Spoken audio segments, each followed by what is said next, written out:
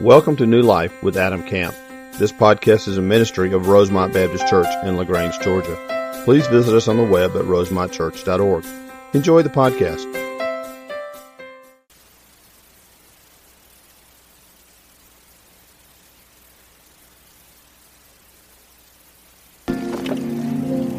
What if we found our identity only in being a child of God? We find our identity in so many things and desire to be so many things, and at the core of who we are, we're children of the King. And I just wonder if we built our lives on that foundation, what it would look like. Let's pray together. Father, we just praise your name for the opportunity to sing and to praise and to worship you this morning. You're the King of Kings and the Lord of Lords, and we're children, Lord, that fall at your throne, seek you, want your direction and guidance in our life, Father. Just lead us. Just open our eyes, Father, to your power and majesty, to your grace and glory, to your justice in our lives. And help us to find identity in you alone, in Christ alone. Not in our jobs or our ability at sports or the grades we make or all the ways in which we identify ourselves, Lord. Help us to find identity in you. Regardless of what may happen around us in the world, Father, we are children of the King. Help us to understand and live according to that truth, Father. Thank you for the opportunity again to open your word. Speak clearly to us. May the Holy Spirit invade our hearts and our minds and our lives right now, Father. I just pray upon this congregation right now, the power of the Spirit, the presence of the Spirit. Holy Spirit, you are welcome here. Open our eyes to new truths this morning. May we be transformed more and more into the image of Jesus Christ. It's in His name that we pray. Amen. Take your Bibles and open to Acts chapter 1. Acts chapter 1. This is the second week of our study through the book of Acts, a sermon series we've entitled From Ordinary to Extraordinary. From ordinary to ordinary on this side. For those of you, there's no I. There is an I. I guess it's behind the... Yeah, okay, that's all right. From ordinary to extraordinary. Now y'all are looking at that. I'm sorry. Focus back. The other side works. That's right. Ordinary. We've called it that because Acts has got this incredible story of God doing great things through just ordinary people. Just time and time again we see that God kind of takes the ordinary, mundane person, the guy or the lady that we probably would never choose, and through the power of the Spirit, God does extraordinary things through that person. We see the apostles, the 12 apostles, 12 people we probably wouldn't have chosen. Fishermen, tax collectors, sinners, kind of nobodies. Nobody was calling them to do anything important until the Lord called them through the power of the Spirit and Him working in their lives. They did extraordinary things. The early church, we're going to see this early church, right? It's kind of at the very beginning stages in Acts chapter 1 and kind of floundering at times. Clearly, it's not really what we think it ought to be yet, but we're going to see this group of people, a small group of people. We'll see this one, just an ordinary group of people, through the power of the Spirit, do extraordinary things. And so the question, as we kind of walk through this study together over the next several months, is what is God going to do in our lives, in our ordinary lives, that's going to be extraordinary? Because most of us don't wake up thinking we're going to do extraordinary things, right? We just kind of get up and get dressed, brush our teeth, go to work, do our thing, come home, eat, spend some time with the family, go to bed. That's our life. And a lot of times it's just ordinary and mundane, and we don't oftentimes think that the Lord's going to do some extraordinary things to us. But I hope He just begins to open our eyes through this study and through this book to begin to see the possibilities and the power that we might have through the Spirit to do some pretty extraordinary things. We spent some time last week working through the first 8 verses, and we really kind of camped out on Acts 1:8. It's the call to go to Jerusalem and Judea, Samaria, and to the uttermost parts of the earth, and really kind of the plan of the book of Acts, and it's going to kind of go out from there. And so this morning we're kind of building on this truth of the Spirit and what Christ said the Spirit was going to do, the power of the Spirit and the plan of the Spirit in Acts 1:8. We're building upon that, and we're going to pick up now this morning in Acts chapter 1, beginning in verse 9. So we have it on the screens for you, I think. You can follow along in your copy of God's Word right where you're sitting. Acts chapter 1, beginning this morning in verse 9. Now this is the Lord. Jesus is still with them. And when He, this is Jesus, had said these things, right? So He just gave them Acts 1:8. It's foundational. It's kind of the thesis statement for the rest of the book of Acts. Everything is going to come from that point, kind of concentric circles, Jerusalem, Judea, Samaria, to the uttermost parts of the earth. After He said these things, as they were looking on, right? So they're looking at Jesus. They've been talking to Jesus. He was lifted up, and a cloud took Him out of their sight. Verse 10, while they were gazing into heaven as He went, behold, two men stood by them in white robes. So these guys just kind of appear. And said, men of Galilee, why do you stand looking into heaven? This Jesus, who is taken up from you into heaven, will come in the same way as you saw Him go into heaven. Now let's stop there for a second. I want to give you what I think is kind of the main truth, really, of this particular passage, but I think it plays out through the rest of this chapter, and I think it's something we need to consider in our lives, and I'm going to give it to you, then back up and kind of explain it. Okay, so here's the first truth, number one. We must deepen our faith between the mountaintop experiences of life. We must deepen our faith between the mountaintop experiences of life. Now let's back up just a second. Let's see if we can figure out what just happened here, right? So Jesus is going to give them Acts 1:8, the clear command to go and to spread the gospel across the nations. Acts 1:9, He's going to ascend into heaven. Here's the interesting thing about the ascension. You may not have noticed this before, but the ascension specifically is not spoken of a lot in the Gospels. So in the book of Luke, there's only one verse that talks about the ascension. There's nothing at all in Matthew. There's nothing at all in John. There's a verse in Mark, and there are a couple of places where they allude to the idea of the ascension. But the ascension is not anything they spend a lot of time on. And so you've got these followers now that are talking to Jesus. He's kind of sharing with them. He's given them Acts 1:8. And then the Bible says, as they were looking on, He's called up into heaven. And as they're kind of gazing into heaven, these two guys, these two angels appear. And they make this very interesting comment in verse 11. Pull 11 back up if you would for me, please. Men of Galilee, why do you stand looking into the heaven, right? There's kind of this almost rebuke here. Like, hey, guys, back down here, right? Down here? Why are you staring into heaven? Because the Jesus who is taken up from you into heaven will come in the same way as you saw Him go into heaven. Right? So they're saying, listen, guys, don't worry so much about the ascension. Jesus is gone. God's got a plan. He's gone. He's going to be gone for a while. He's going to come back. You can rest assured of that. But listen, guys, while He's gone, you got real work to do here. So don't get so caught up in the, wow, amazing, that you forget kind of what's going on here on earth. Right? We have this tendency as Christians to kind of do this in maybe a different fashion. Like we love debating doctrine and talking about things we ought to be doing, and we'll sit in classes and Bible studies, and that's good, and I love debating doctrine. I love talking about it, thinking about it. Doctrine does matter. It is very important that we study the right things. But sometimes, watch this now, we'll get so caught up in debating the doctrine of this and the doctrine that we forget that the guy next door is lost and going to hell. You ever thought about that? Like we'll sit in a Sunday school class for hours and talk about this and that and the text and divide it up and think through it. And all that's good and right and wise. There's nothing wrong. But sometimes our gaze is in the wrong place, isn't it? Sometimes we kind of get our head in the clouds and we get distracted and we forget that there's a lost world out here that needs Christ.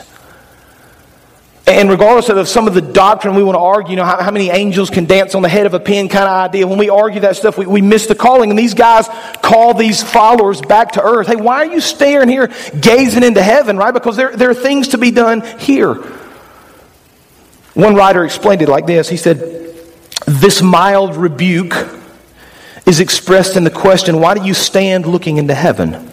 The idea is that they should not be surprised that the risen Jesus is lifted into God's presence. His departure means that they now have work to do.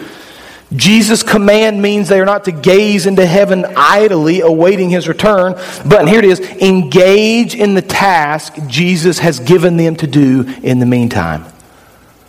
So Jesus says, listen, we got some things you need to accomplish now.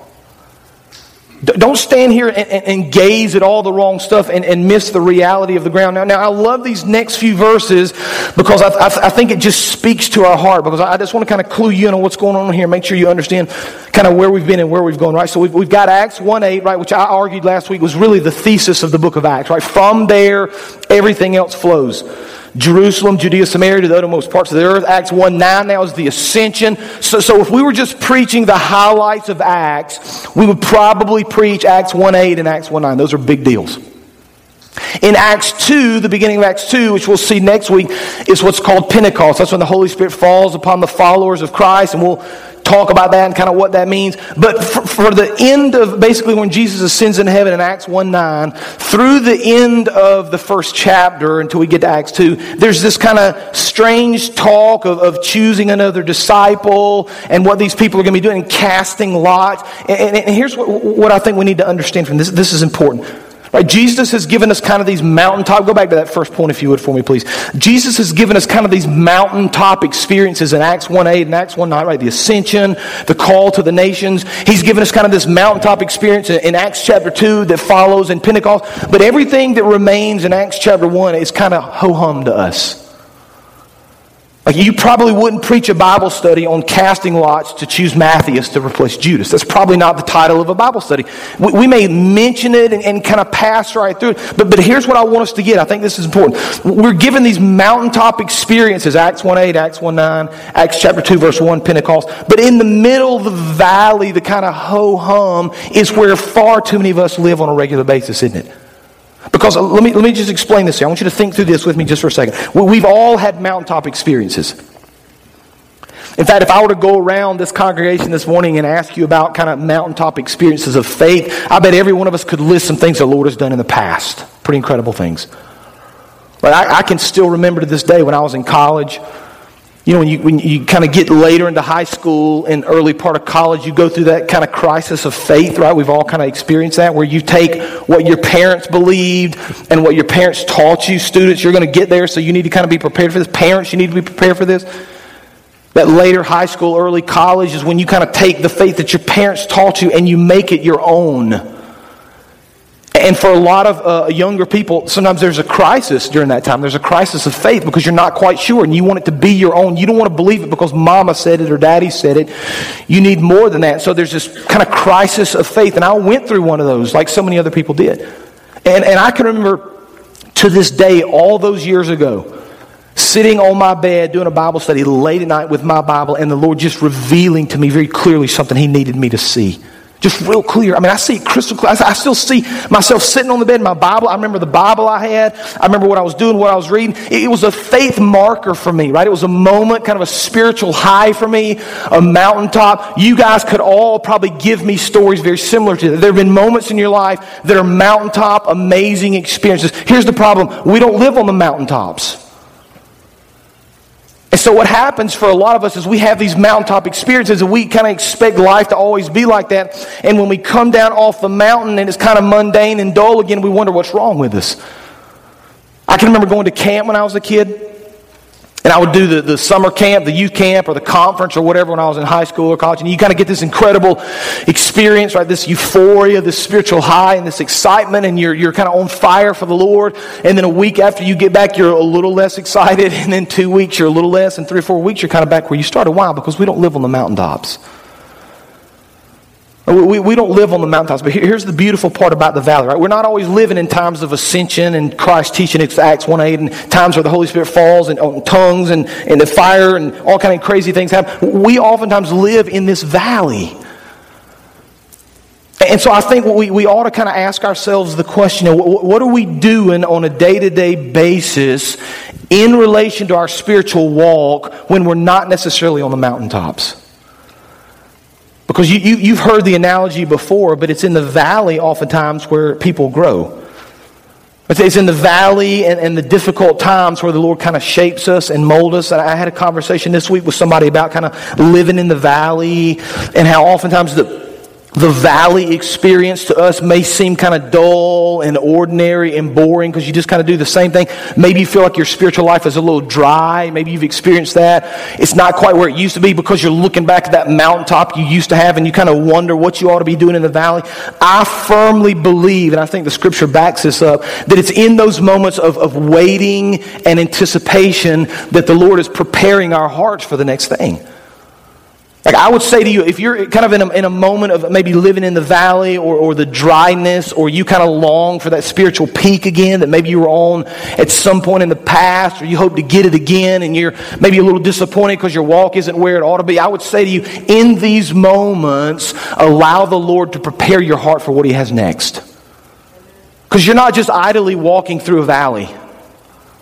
Right. These disciples had just experienced, if you could, Gracie is writing a paper for one of her classes this week, and the assignment is you pick any moment in history and write about it. You could go back to any moment in history and see it. What would it be? I'm going to tell you, if I could go to any moment in history, it'd be one of these moments.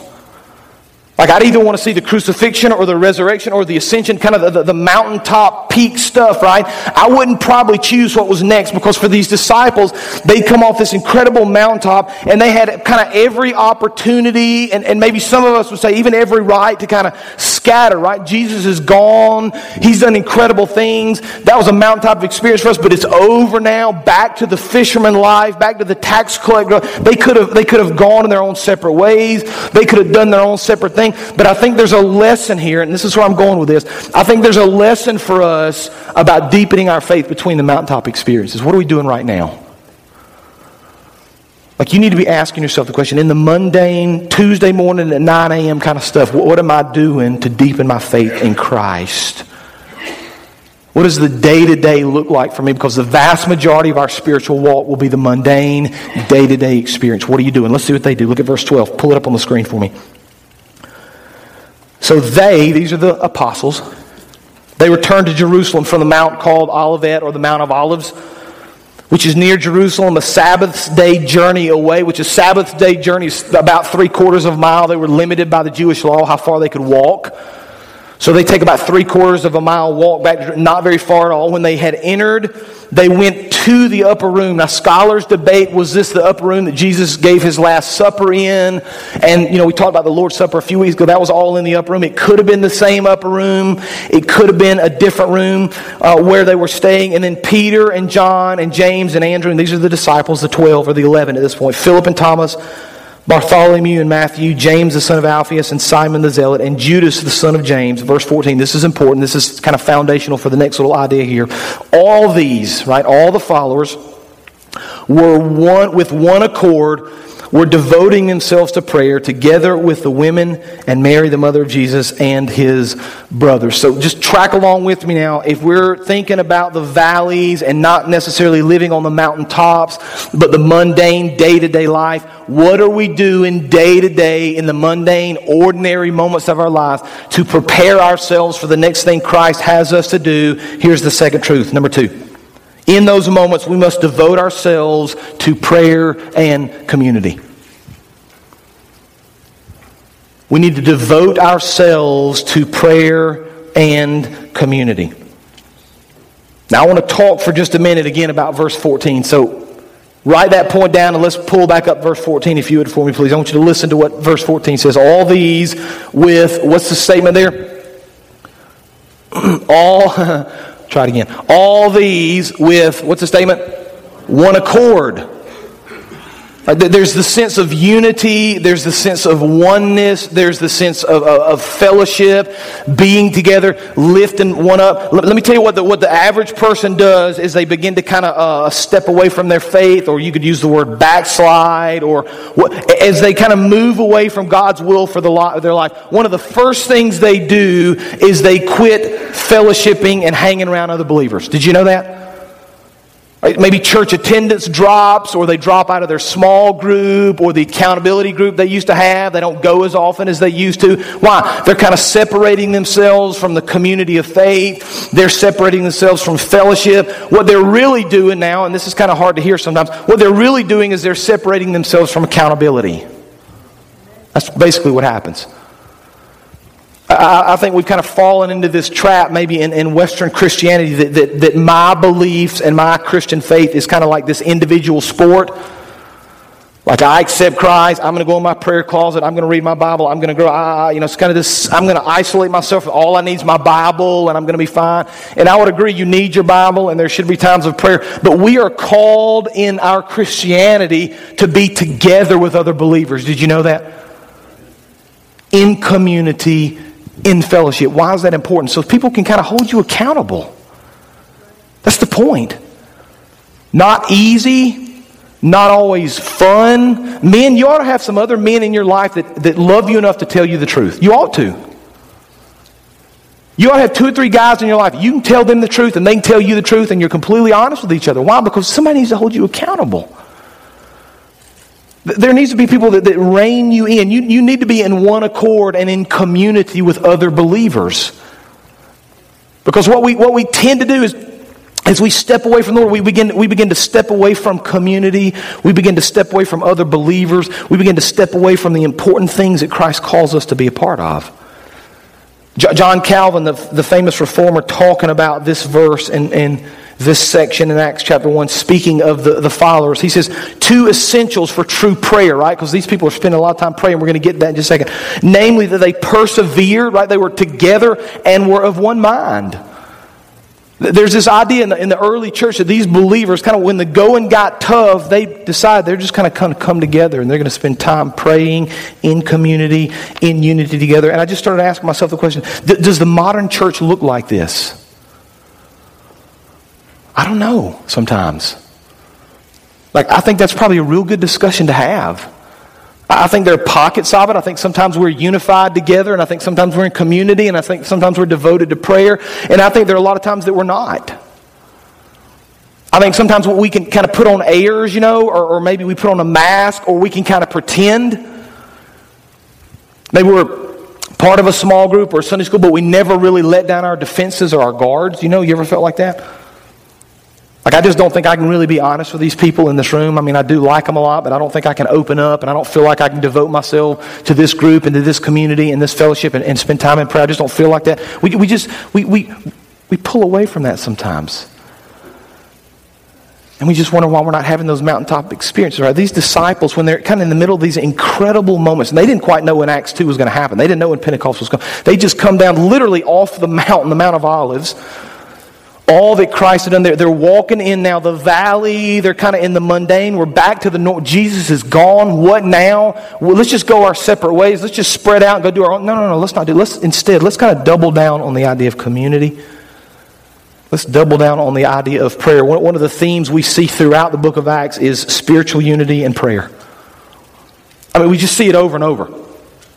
And I don't have time this morning to read all. I just want to give you just a few examples because I don't ever want to tell you something's there and not really kind of prove it to you biblically. There are all sorts of examples in Acts of this idea of togetherness and community. Don't flip unless you're pretty quick. I just want to read them to you. Okay, Acts chapter 2, verse 46. And day by day, attending the temple together and breaking bread in their homes, they received their food with glad and generous hearts. Like we get to the end of Acts chapter 2, the new church is going to form, and they're going to spend time together. They're going to spend time together in the prayer, in the temple, breaking of bread, fellowshipping, kind of that oneness, that community, that togetherness. Acts chapter 4, verse 24. And when they heard it, they lifted their voices together to God.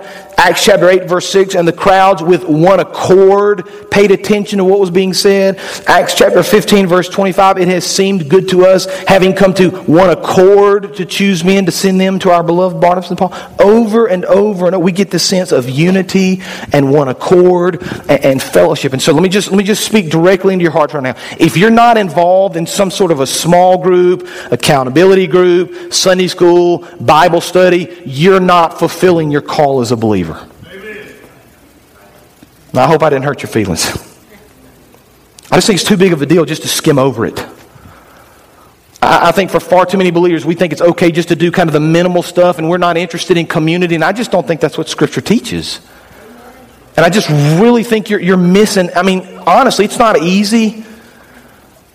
It's not always fun sometimes to be called out and to have to answer some difficult questions, but it is what Christ calls us to do. And it is what he calls us to believe. You know, we see this idea of unity and we see this idea of prayer. You know, they were devoted to each other in prayer and community. We're going to see that again in Acts 2 with the church, and really all through the book of Acts, all through the New Testament. The amazing thing about prayer, when you start thinking about prayer and teaching on prayer, is that I bet nobody in here would deny the importance of prayer. I mean, at least not out loud at church, right? Nobody would say, nah, I just don't think prayer is all that important. We would say, yeah, we need to be praying. It's not ever about convincing church members that prayer is important. It's about convincing church members to actually pray, right? That's the difference. Because I know we could all tell stories about how the Lord has done great things in our heart and how we've prayed at times and how He's answered our prayer. And yet we get off the mountaintops, or we get kind of into the mundane, the day-to-day, and we forget about it, right? We set aside the idea of fellowship and community oftentimes. We set aside the idea of prayer. And yet Christ teaches, and Paul teaches, and Peter talks about, and over in the Scriptures we see the idea of prayer. You know, one of the things we have started doing here on a pretty regular basis is kind of the night of prayer, right? Where we have an opportunity on a Sunday night about once a quarter, once every 2 or 3 months, where we open up the worship center and like from 6 p.m. to 8 p.m. we just play some soft music. We do a little prayer guide for you, and you can kind of come in and pray as long as you want and leave. There's no agenda. You don't have to. You come in silence, pray, and leave when you want to, right? And you would think now that we would fill up a church building with nights of prayer, but we rarely do. Now, I'm not saying you can't pray other places, and I'm not trying to guilt you into doing this. I'm just saying we ought to kind of have this mindset that when we have the chance to be of one accord in unity together in prayer, we should take advantage of it. Because I'm telling you, we're going to get to heaven. I'm just telling you, this is Adam's opinion. I think I can back it up in the Bible, but it's Adam's opinion. I think we're going to get to heaven and be amazed at what we missed because we didn't spend time in prayer. I think we're going to go, really? We could have accomplished that if we'd have just spent more time in prayer. I mean, that ought to drive us to our knees. Lord, forgive me for never thinking or for not believing or for not trusting enough that prayer really does work. I want this church, I want the people of this church to be characterized by this idea of unity and devotion to prayer and devotion to one another in one mind and in one accord. Why? Because the world doesn't want us to succeed. The enemy does not want us to succeed. We ought to be doing everything within our power to figure out what the Lord has called us to do and then just do it.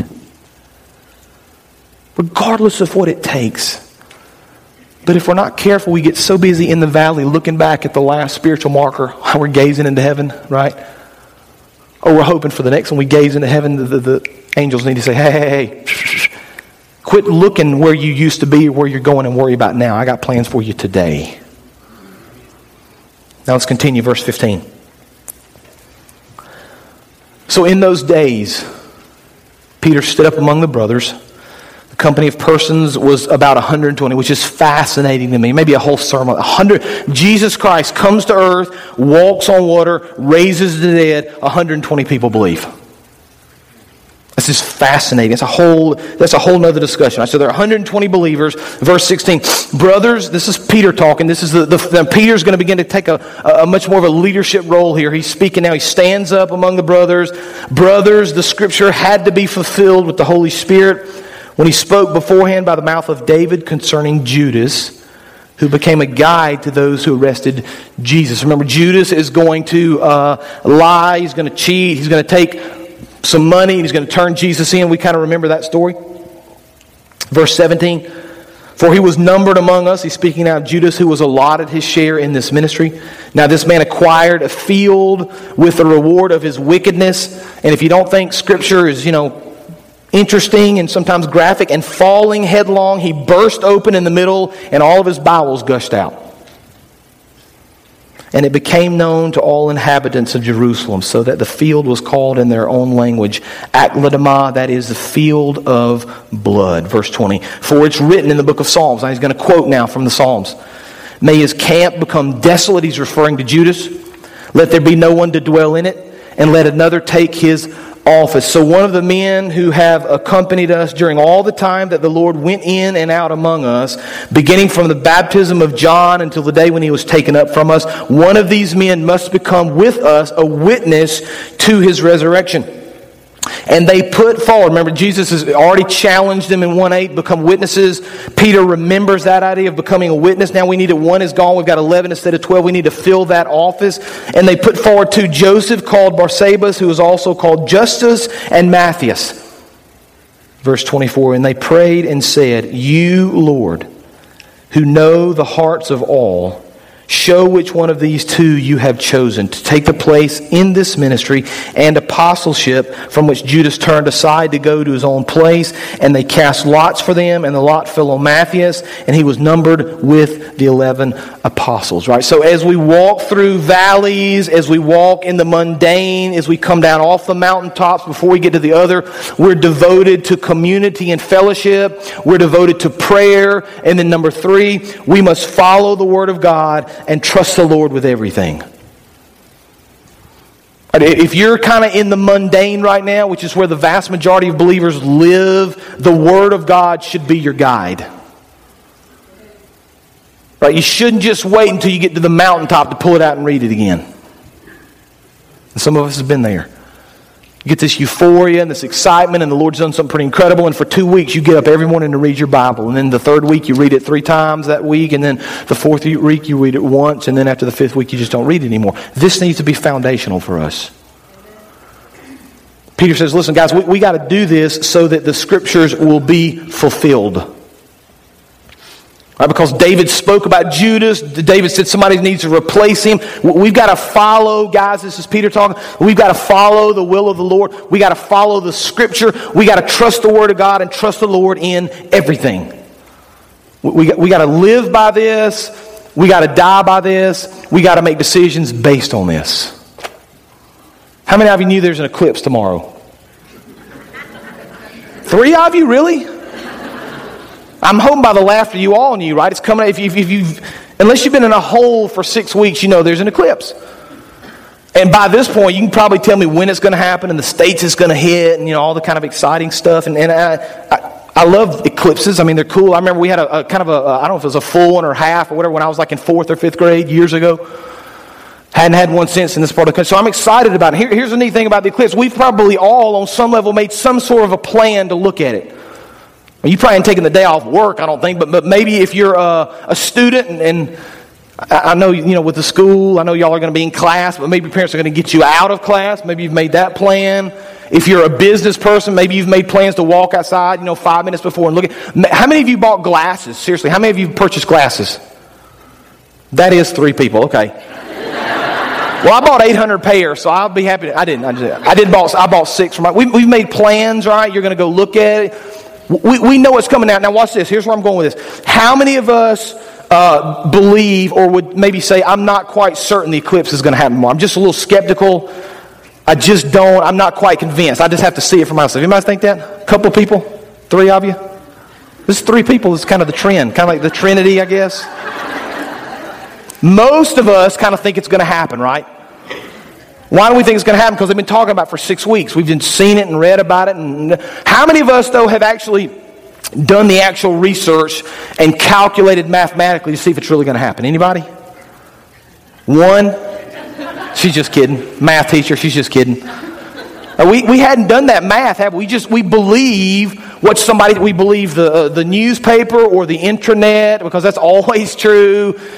And if it's on Facebook, then it's straight from heaven, right? We know that, right? The Lord has ordained it to be true. We believe these things without really exploring it ourselves, don't we? So we've bought glasses. We've made plans to check our kids out of school. We're going to step outside at 2 o'clock tomorrow. We're going to watch the eclipse. Why? Because we just believe it's going to happen. I think that's great. I'm not an eclipse denier. I think it's going to happen too. But I just wonder how many of us would do the same thing with the Scripture.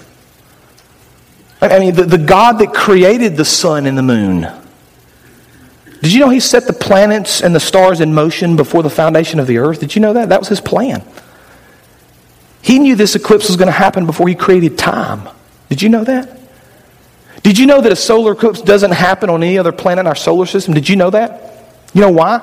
Because the size of the moon and the size of the sun in our vision, in our perspective, are the same exact size. Did you know that? The moon is about 400 times smaller than the sun. The sun is about 400 times farther away than the moon, so they look exactly the same size. So there's a moment where the moon crosses over the sun and completely covers the sun. Did you know that happened on any other planet in our solar system? Did you know that the God that created the universe set that up for our enjoyment? Did you know that?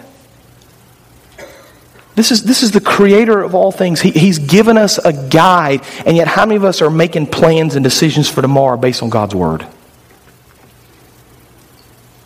We'll buy a set of glasses and we'll check our kids out of school, which again is fine. I think it's good.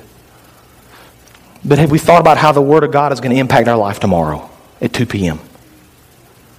Or the next day? Or the next day? God says, listen guys, it's not rocket science here. I mean, I've given you this Word. I've given you this calling. I've given you this map. I've kind of shown you how to do it. If you'll spend time kind of trusting me and following me, fellowshipping with believers, studying my Word, praying, trusting me. If you'll just do those things, it's not rocket science. If you'll just do these things, I'll take an ordinary person that doesn't think the Lord can do anything through them, and I'll turn them into an extraordinary follower of Christ to do amazing things for the kingdom. That's who Jesus wants to be. Jesus says, I've just got a plan for you. If you'll just be willing to follow, you'll be amazed at what you can accomplish. Let's pray together. Father, you are the King of kings and the Lord of lords. You have ordained all things before the foundations of the earth. Father, you knew our names, our families, our lives, our jobs, our stories, the eclipse. Father, you knew it all. And you've given us a guide in your Word to help us live and understand day to day, the mundane, the week by week, between the mountaintop experiences, how to live. It's a guide for us, Father. Help us to use it. Would allow us to see maybe as we walk through kind of the valley. And it may not be bad, Father. It may be good. But as we walk between kind of these faith experiences, to understand that you are preparing us. You're using these moments to strengthen us, to encourage us. Father, just do great things in our midst. May we seek you and trust you. May we make plans based on your word and your truth. May we follow you in all things. And when we do that, Father, we beg you, Lord, to take ordinary, sinful people through the power and salvation of Jesus Christ and the Holy Spirit working in our lives, make us extraordinary for the sake of your kingdom.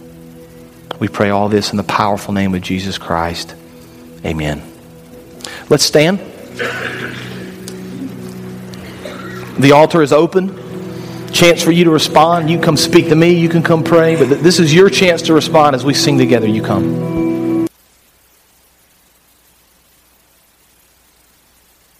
Thank you for joining today's sermon. We would love to hear how today's message blessed you. Use the Contact Us link on our website at rosemontchurch.org. God bless.